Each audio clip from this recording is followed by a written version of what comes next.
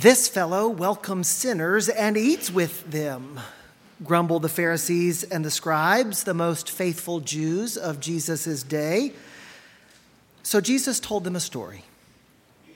Actually, Jesus told them 3 stories. We just don't have time to hear all 3 of them in church today.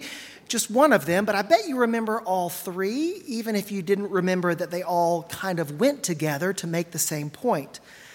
The first story Jesus tells in response is the story of the lost sheep and the shepherd who leaves the 99 in order to go and search for the one that is lost. And when he finds it, he gathers together his friends, his neighbors, his family to celebrate that the one which was lost has been found. The second story is the story of the lost coin. And the woman who, having 9 coins and lost only one of them, sweeps the house to search for that which is lost. And in the same way, when she finds it, what does she do? She calls her neighbors and her friends and her family in order to celebrate. I can imagine the religious leaders hearing those first 2 stories and thinking that they knew what Jesus was trying to teach them. That Jesus' ministry among tax collectors and other notorious sinners was actually a good and holy thing. Now, those religious leaders might prefer to hobnob with the goody-goodies of their day, but the scum of society need a rabbi too, don't they? And Jesus, it seems, was teaching them that it's okay for him to throw a party for those who had been cut off from God's family, but who had finally found a way back into the fold through him and his teaching. What a nice sentiment that is. But then Jesus tells the third story and forces those scribes and Pharisees to confront their own lostness. I have a hard time imagining a contemporary parallel that conveys the level of disrespect and betrayal displayed by the prodigal son in Jesus' story. Disputes over inheritance, as they are now, sometimes arose back then, and a son, especially the younger son, might ask his father to go ahead and divide the inheritance, just to be sure that when his father was dead, the younger son wouldn't get lost in the shuffle. But the thing about dividing the property ahead of time is that it was kind of like putting something in trust. When the younger son asked that the property be divided, it could be separated, but nobody was allowed to sell it, and nobody was allowed to spend the money until after the father had died. So when the son in Jesus' story takes the property that's been set aside in trust and sells it, he is saying to his father and his whole family that he doesn't care at all about that parent-child relationship, which in that culture was sacrosanct. But when he takes that money and goes off into a faraway land where nobody recognizes him, and spends all that money in dissolute living, well, that's just unthinkable. Imagine if Jesus told a story about a child who stuck his parent in a run-down nursing home, never called, never visited, and then pocketed the Social Security checks in order to spend that money to fuel a gambling habit. That's pretty bad.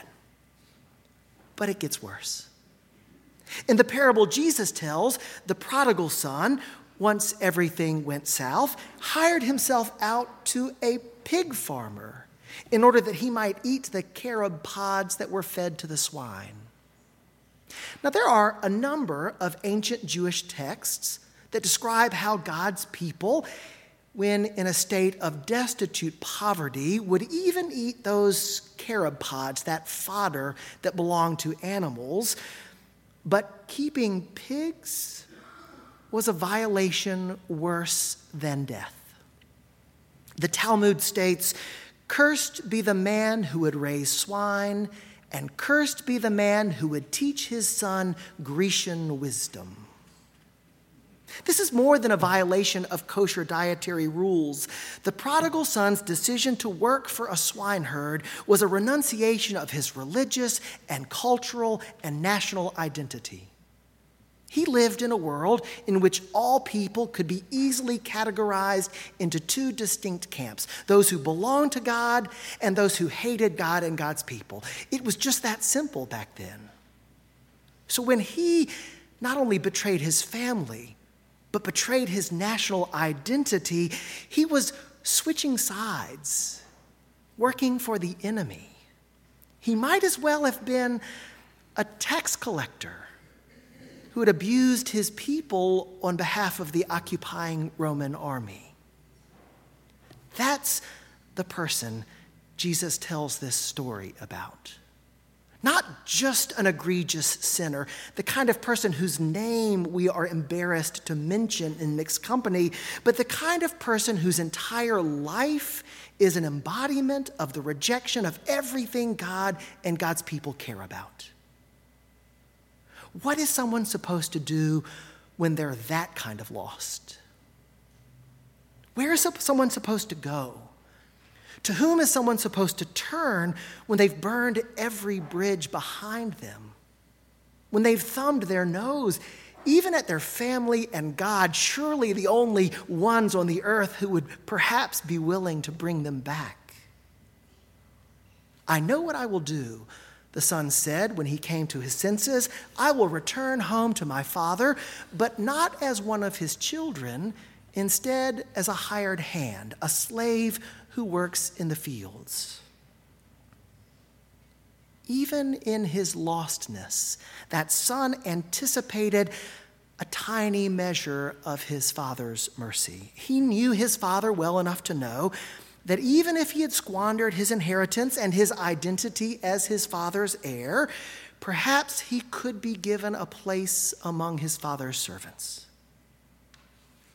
Considering the shame that son had brought upon his father and his family, to even accept him as a servant would have been an act of great mercy. The book of Deuteronomy says that a stubborn and rebellious child, one who refuses to respect the authority of his parents, well, there's only one thing to do with such a child. You should drag him out of the city and hand him over to the elders who will stone him to death. Because Israel needs to be rid of evil like that, the Bible says. So to take him on, even as a hired hand, would have been more than generous. And yet, when that father sees his son approaching the house, he threw aside his shame and ran in a most undignified way to embrace his boy and kiss him. Bring the best robe and the finest ring and the nicest shoes, he said to his servants, and put them on my son. And go and kill the fatted calf, because we need to celebrate properly. This son of mine who was dead is alive again. The one who was lost has been found. It's not supposed to be that way, but that's how God's love is. And that's why Jesus tells the second part of the story. The older son had always done his father's will. He had never done one thing to bring shame or disgrace upon his family, and that older son could not accept his father's generosity and forgiveness toward his brother. You've never given me as much as a young goat that I might celebrate with my friends, he said, genuinely hurt by the reception his brother had received. Why don't you love me like that? He seemed to ask. To make his point about welcome and forgiveness to the Pharisees and the scribes, Jesus tells three stories: the parable of the lost sheep, the parable of the lost coin, and now the parable of the two lost sons.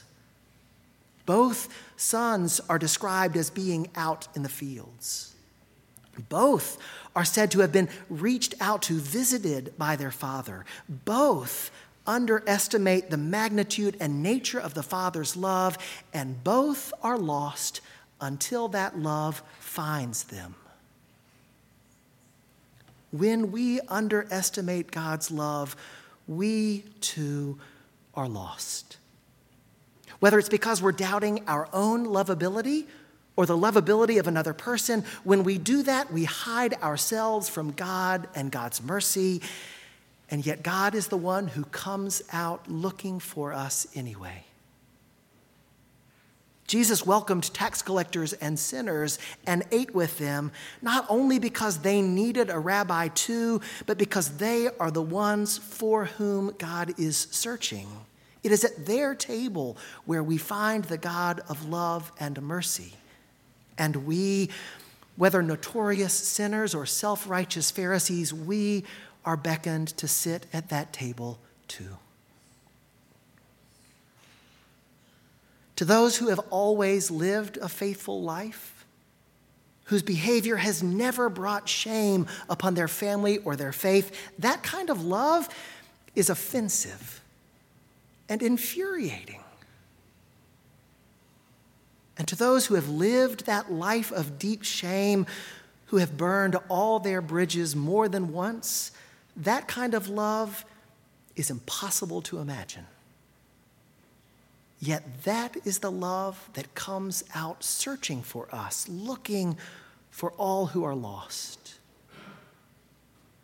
Don't be surprised by the company that Jesus keeps. And don't be surprised that you belong at that table too.